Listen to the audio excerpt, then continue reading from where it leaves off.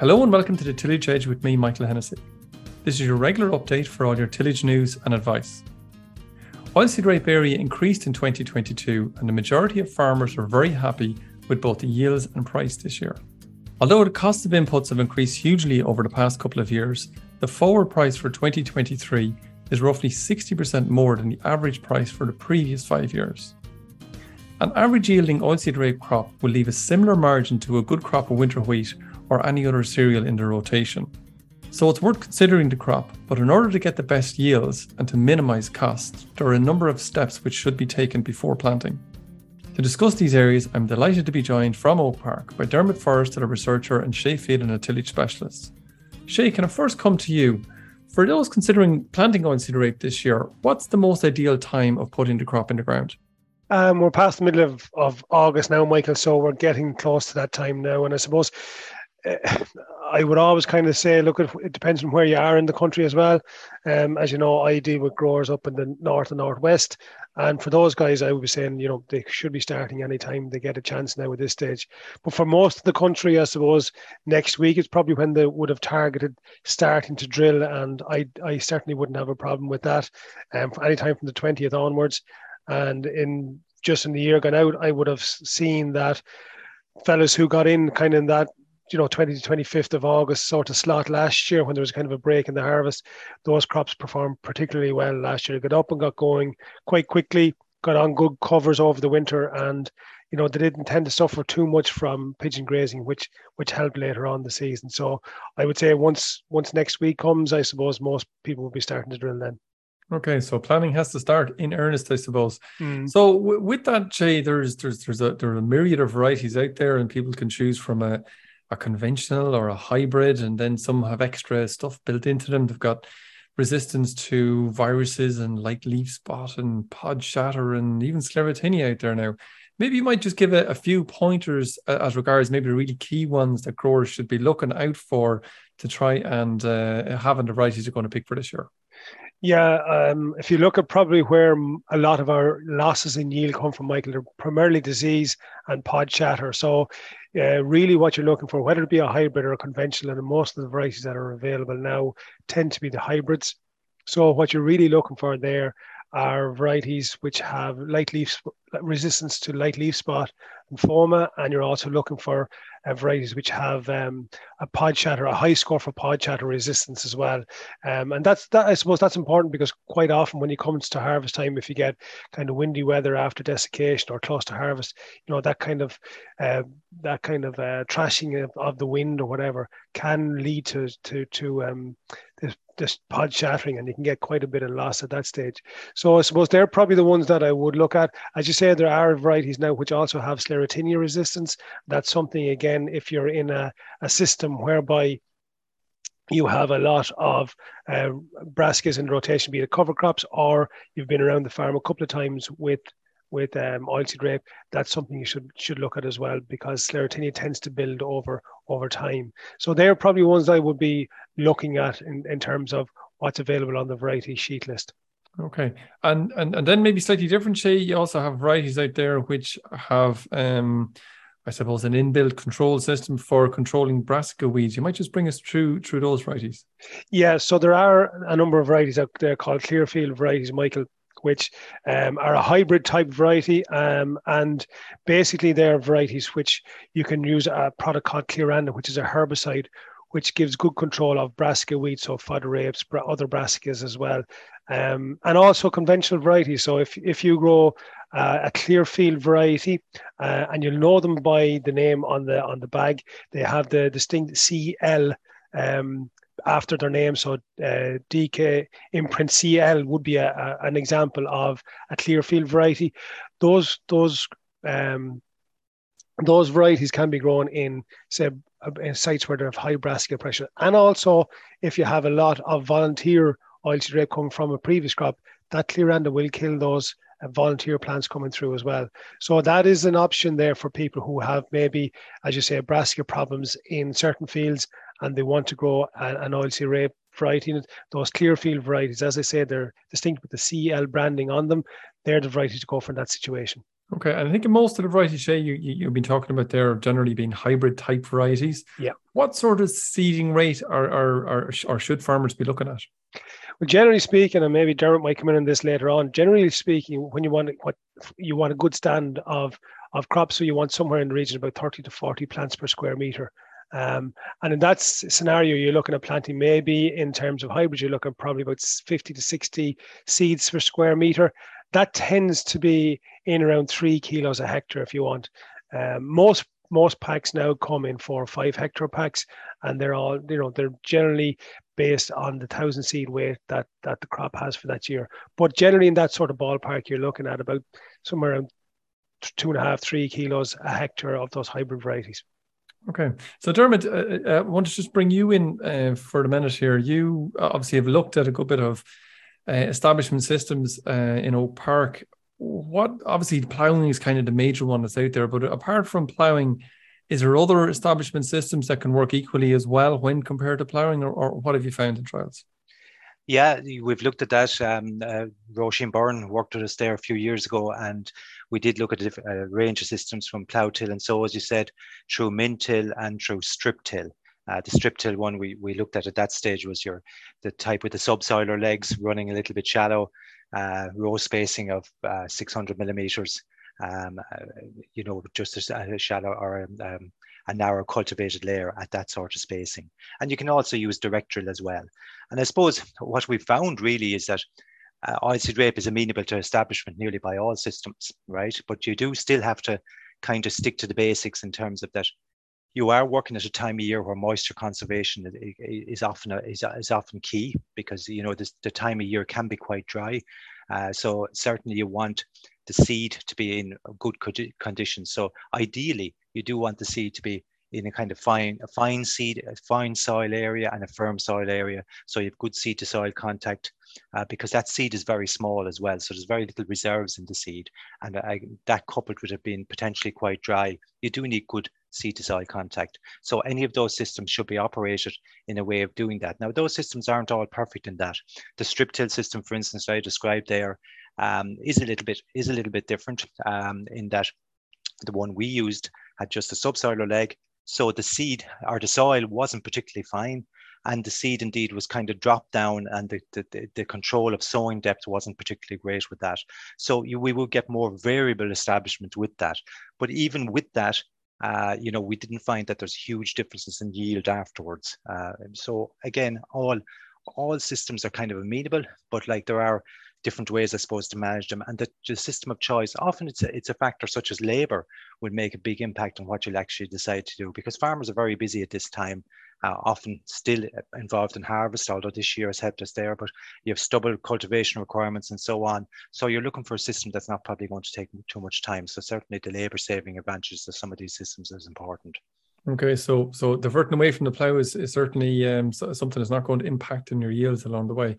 But just in terms of those cultivation systems, Dermot, is there an adjustment to be made in terms of the seed rate that you're going to put in there? As you were mentioning, sometimes the seed depth mightn't be as good as you'd like, or maybe it's a slightly wider row width, maybe. So yeah. Is there an adjustment needed there? Yeah, I think that what the adjustment is needed for is to compensate maybe for a poor establishment. I think the amount of seed that you sow, even if you're using wide rows, because we went right up to 750 millimeter wide rows, certainly up to 600 millimeters, there's not going to be a problem in terms of yield.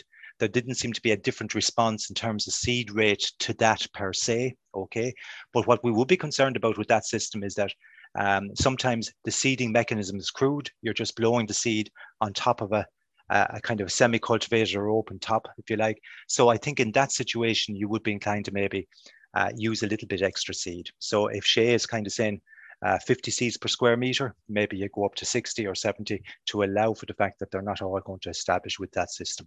Having said that, once they do establish with that system in a fairly tight row, there's good protection from the plant beside it. That we tended to get a good retention, I suppose, of those the plants that did come up. So there wasn't a lot of early loss or kind of overwinter loss maybe with some of those systems that you might expect in a more open scenario. So I wouldn't overdo the change in seed rate with them. But with all the systems, I'd say as well, while there's differences there in terms of depth of cultivation with min-till, for instance, the intensity with strip-till and that, we still need to be aware of the basics there, that if there's compaction there, you might choose one system over another. You might choose a system that does work a little bit deeper or whatever. So don't forget the basics in terms of what you're looking for, in terms of creating a seed bed that will both establish a good crop and will support a good crop after that. So, but within that, I think all the systems can work reasonably well. And Dermot, as you mentioned, compaction, oilseed rape can suffer quite badly from compaction, can it? Yes, it can. Yeah, I think people kind of say, well, oilseed rape will kind of solve your compaction problems. I certainly wouldn't use oilseed rape that way. I think if you have, because they see a taproot or some sort of taproot, oilseed rape will very quickly tell you have compaction problems, because if you start looking at the roots in compacted areas, you'll see them trying to branch off sideways rather than going down. So I do think, yes, in terms of compaction avoidance, you do want to avoid having a compacted seedbed. So that would certainly steer me towards a system that matched the conditions you have there. So if you have compacted headlands, compacted areas within the field, well, then I go for an establishment system that will in some way deal with that or partly deal with that, because it does not like compacted ground. Okay. And Shay, just coming back to you, oilseed rape can be, I suppose, notoriously delicate at the very early stages, as Dermot suggested a minute ago. It can, I suppose, at that stage be also quite prone to pests. What sort of pests should farmers look out for during that establishment phase? Well, at the moment, there's probably two that farmers should be looking out for. Number one, obviously, are slugs. And that's probably something that, if you know the field history of the farm or the field that you're sowing it in, it's just something that you want to be aware of. And most people will, generally speaking, in their own land, they'll be fairly familiar with the land, and they'll know whether that particular fields have a slug issue or not. The other one that probably gets a lot of airplay, especially in the UK, is cabbage stem flea beetle, and we know from our colleagues across in the UK that it is a significant pest over there. And we are seeing areas over in the UK where crops, people have given up, stop growing oilseed rape for that reason. And basically what it does is it chews a hole, or a typical symptom of it is it chew a hole in the cotyledon. It's like a pellet hole from a shotgun or something like that. And they can decimate the crop very, very quickly, and especially in dry conditions. And that's probably the reason why it's not as big an issue over here, is because we tend to have damper conditions when we sow the oilseed rape, and it tends to get away from it quite quickly. The third one then, Mike, which is probably not thought about as much, and especially is a problem if you have late planted crops, are pigeons. And pigeon grazing, where you're drilling crops in September, can be a significant issue. And I've seen a number of farmers before who drilled late into September, into mid or late September, and maybe growth slowed down quite a bit. And the pigeons can simply come along and pull the plant straight out of the ground and decimate a crop very, very quickly. So the other two are the ones that people will be looking at the moment.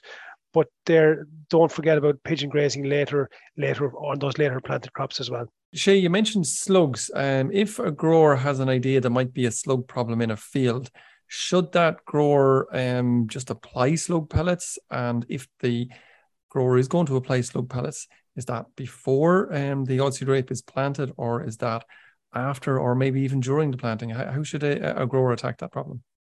Again, Michael, as you said before, it comes back to the knowledge of the field. So if you know that there's a bad problem in that field, ideally, probably first of all, you should put down traps. Okay, I don't really like putting in slug pellets when they're draining the crops, unless it's a very, very severe scenario. So really, what you should be doing is an IPM measure, is to try and put down some traps. And they generally consist of something like a couple of teaspoons of layers mash under a slate or a plastic bag, and come back and have a look at those traps after a day or 24 or 48 hours. If you see a slug, or maybe 2 or 3 slugs in that, then definitely I would be inclined to put out some slug pellets at that stage.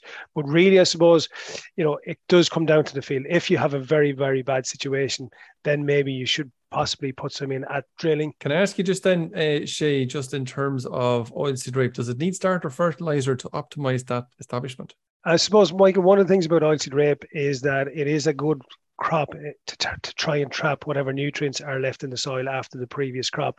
So for the most part, especially in soils that have say an index 3 or 4 for P and K, there's probably no need to put out a starter fertilizer. However, if you're in a crop or in a field that's an index 1 or 2, or maybe where there's straw after being incorporated from the straw incorporation measure, then probably there's no harm in putting in, a bag or two of those, or 10, 5, 25 or something like that, just to get the crop going. But for the most part, I would say most people at this stage don't generally use fertilizers on oilseed rape at this time of year, and especially given the cost of it this year, you really need to have a look and see whether it's justified or not. Okay, Dermot, can I bring you back in there just in terms of, say, we have a farmer who tried their best to put in oilseed rape and get as good a stand as they could, but the stand didn't turn out to be terribly well. There's a low plant population in it.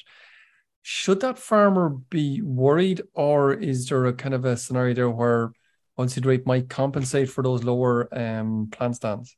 Yeah, I think that's an important question, Michael, because I think unless you have completely clear or blank areas in the field, oilseed rape has a tremendous ability to actually compensate for low stands. Like where you mightn't go out to establish, I think Shay was talking about trying to get a target of 30 to 40 plants per square meter. You mightn't deliberately go out to get an awful lot less than that. We've actually, during some of that crop establishment work that we did, trying to different systems, we went down to 15 seeds per square meter. We went down to 10 seeds per square meter. And provided, that they weren't, I'll come back to pigeon damage in a minute, but provided those 10 seeds established, and they did in most cases per square meter, there was no problem getting a full crop from those areas. And indeed, in most cases, the yield wasn't impacted at all in those areas. So what you want to avoid is the sort of problem that you get where you have maybe widespread slug damage, complete blank areas in the field. You can't compensate for that. But if you have 5 plants per square meter, your yield might be a little bit less in that square meter than it would be with the optimum number of 30, but it's not by any means a complete write-off at all. So it has the ability to compensate through branching, through producing more pod numbers and so on and so forth. It's very elastic in that sense, and it has the ability to compensate to a great extent. So you'd want to be very careful in deciding that a field of oilseed rape is a write-off. You'd need whole areas that are blank before you do that. Now, the exception, I suppose, the one thing that you need to do if you do end up with low plant stands, right? But they're well distributed, if you know what I mean. In other words, there isn't big blank areas. There's at least 5 plants in every square meter, and maybe 10 or 15 in others. The one thing that will hit yield a little bit is if you get a lot of pigeon damage on that. So if you get the pigeons that bring that right back to a bare stem and don't pull that out, because there's a lot of distance between each individual plant, then it's going to take a long time to fill in that green area again in the spring when it starts growing strongly. So we've seen when that has happened that there would be an impact on yield in that situation. So you need to be careful. If you have low plant stands, pigeon damage can become more important. You need to get those pigeon and that pigeon damage that you were talking about, Dermot, does that tend to be in September when it's establishing, or is that maybe a little bit further on in the year? It's usually further on, to be honest. I think that the pigeon damage, the most of it, which comes in, is kind of when they tend to get very hungry and they're looking for those crops much later, and they're coming in around Christmas or maybe a little bit after Christmas or something like that. And what I'm saying to you is that if you have a low plant stand, it's much more important to protect the crop from excessive damage at that stage, because there's just too much space between the plants. It's going to take time to fill that green area. If you have a big crop established and the pigeons graze it down, you have a relatively high plant population, a lot of stem, a lot of green material left, that's going to grow back more quickly and, maximize or optimize its canopy size much more quickly after that. So the pigeon damage is going to have less of an impact on yield. So all you're worried about that time is probably shifting the pigeons off at a certain point to let it regrow, and it'll be grand. But if you have a small and sparse crop, if you let them graze it down really, really tight, even if you do shift off the pigeons then in the middle or end of February, it's probably going to be a lot slower filling in that green area, and that may have an impact on yield. So just if you do have low plant populations, watch the pigeons, much more important. And Dermot, as you mentioned, the kind of the green leaf area, and there is an interaction with that in terms of the nitrogen that's captured by the oilseed rape. You might just briefly give listeners an idea about building up that green leaf area and the potential savings, I suppose, either in nitrogen or cost, and certainly both, that can present in comparison to maybe cereals that might be on the farm? Yeah, look, oilseed rape is tremendously flexible in that regard. So we now know, and like some of the work that we did, like we're following on from a lot of the UK that's been work on canopy management. And Shiva Rahimi Tama has just finished a PhD in that area. And, you know, it is, as they found in the UK, but there's a few other little small tweaks to it.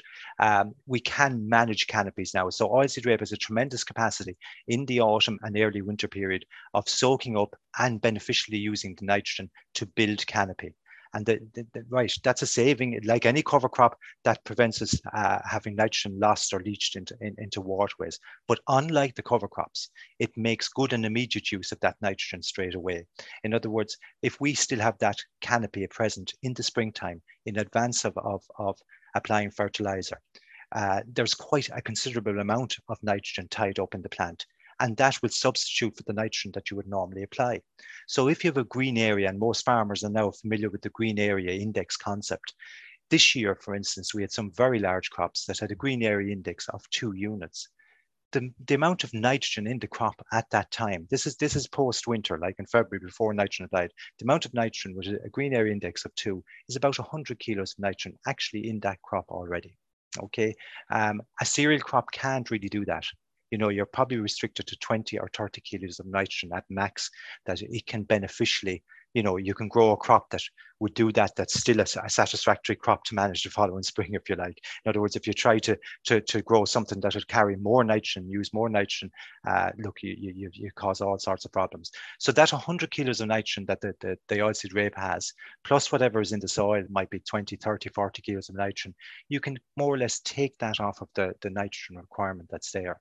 And I think earlier in this year, we were looking at an example where that could reduce, compared to a smaller crop, right? That could reduce the amount of required nitrogen by about 100 kilos per hectare, you know, compared to a smaller crop. And that gives a saving in cost over a very small crop at this year's prices of over 200, maybe 250 euros per hectare. So if the nitrogen is there, if the nitrogen is out there in the soil, it will capture it very well, save it from leaching, but also make good use of it in producing nitrogen saving in the following season. And that's kind of unique to oilseed rape.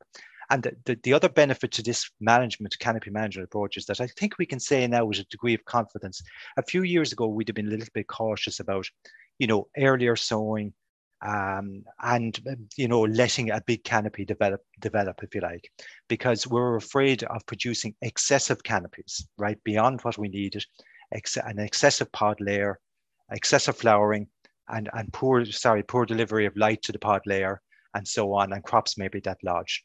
But now, if we aggressively manage those big canopies, so if we do have a lot of nitrogen, we've sown early, it's taken up, we produce a big canopy. Now we know we can aggressively manage those in the spring by holding off the nitrogen, and we'll still produce then an optimum yield in that scenario. So we have the kind of confidence to do that now, that if we have conditions that let the big canopy grow, and not every year, you won't get this every year by any means, but if the conditions are there to take up that nitrogen and produce that canopy, that bigger canopy post-winter, we now know how to manage it by simply cutting back on nitrogen, saving us money then, but also producing a crop structure that will give the optimum yield. So would I be safe to say, Dermot, that there's big savings there, as you mentioned, 250 euros a hectare, or potentially 100 euros an acre in that, which is phenomenal. The key point there, I suppose, really is that getting rape in early will give you the best chance of getting that larger canopy. Would that be right? Yeah, but I'm not saying we're always targeting that big canopy, but you are right. But what I'm saying is, I suppose last year was the kind of extreme of it, both in terms of price and in terms of we did have some very big canopies there. There was a lot of nitrogen that was captured by rape crops. So I don't know, would you necessarily go out, you won't always get the canopy of 2 units, but you're right to say by sowing relatively early, as Shay says, from kind of next week onwards to the beginning of September or whatever in kind of our area. But sowing relatively early gives you the best chance to capture that. And we've certainly seen that our third sowing date in the trials that we did, our third sowing date was mid-September. Now that varied from the 12th of September through to the 20th, depending on the years of the trials. That didn't allow us capture that to best effect. In other words, we were much more inefficient in trying to capture that nitrogen, and we ended up using more nitrogen on those crops and still getting less yield, a little bit less yield in the trials that we had. So you're correct. If you want to have the capacity to get that benefit, it won't come to you every year, because the amount of take up will vary a little bit, but you do need to sow relatively early. But as Shay said, any time from kind of next week to the early September probably allow you to do that. Okay, thanks, Dermot. Finally, Shay, I just want to come back to you in terms of just a final word as regards weeds, because there's various different strategies that can be used.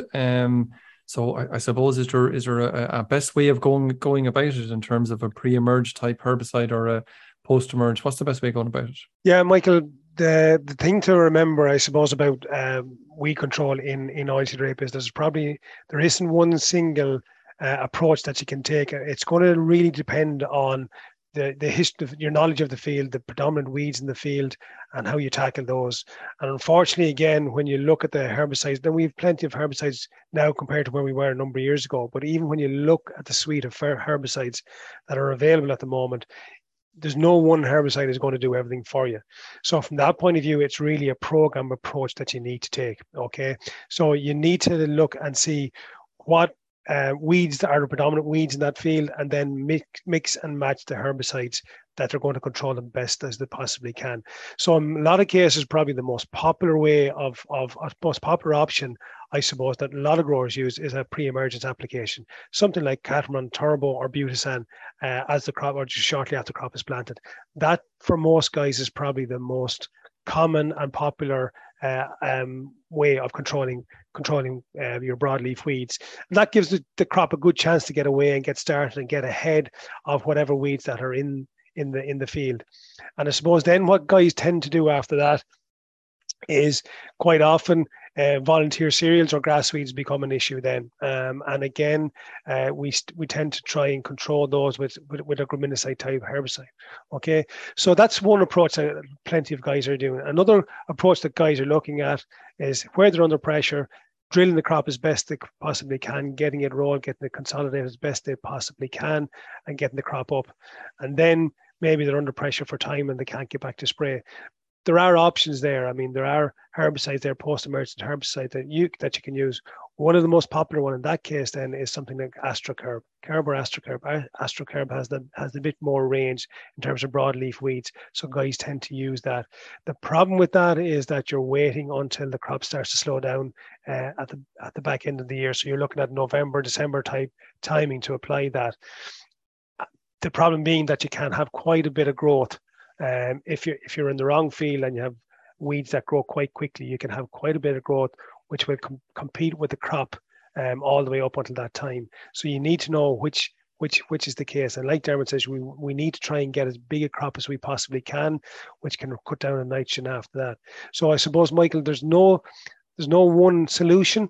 You kind of have to look at it on a case-by-case basis, look and see what are the predominant weeds in the crop and act accordingly and choose your products accordingly. And if I can make a kind of a plug, an unashamed plug, we have, just after updating today and yesterday, the Teagasc crop report and the weed control, the herbicide control options in oilseed rape for farmers and for agronomists out there. So if people want to download or get onto or Google the Teagasc crop report, those reports are there, and it's a very useful guide in terms of how you can control the different weeds and different scenarios that you're going to encounter. That's great, Chase. So there's certainly lots of options and as much as techniques to actually do it, whether it's pre or post emerge. So look, thanks very much for that, and thanks very much, Dermot, for joining us on the podcast today. Thanks very much, Michael. So that's it for this week. My thanks to Shay and Dermot for joining me on the podcast. I just want to mention a couple of areas before I sign off for today. In order to understand the aspects of the podcast which are most appealing and beneficial to you, I would greatly appreciate if you could take 3 or 4 minutes to complete a survey. The details of this are in the podcast notes. The Teagasc Crops Forum is running again this year on Thursday, September the 8th in Kellyshee Hotel, Naas. The event will cover areas like the changes we can expect in CAP 2023 and the new Acres Environmental Scheme, but will also concentrate on the risks involved in producing crops for the 2023 harvest. Mark this in your calendar, and I'll certainly be looking forward to meeting you at the event. So finally, don't forget, if you enjoyed this podcast, and recommend it to a friend or colleague. And as always, rate, review and follow on Apple Podcast or Spotify so you never miss an episode. And for more information, go to teagasc.ie. I'm Michael Hennessy. Thanks for listening, and I'll be back next week with more tillage news and advice.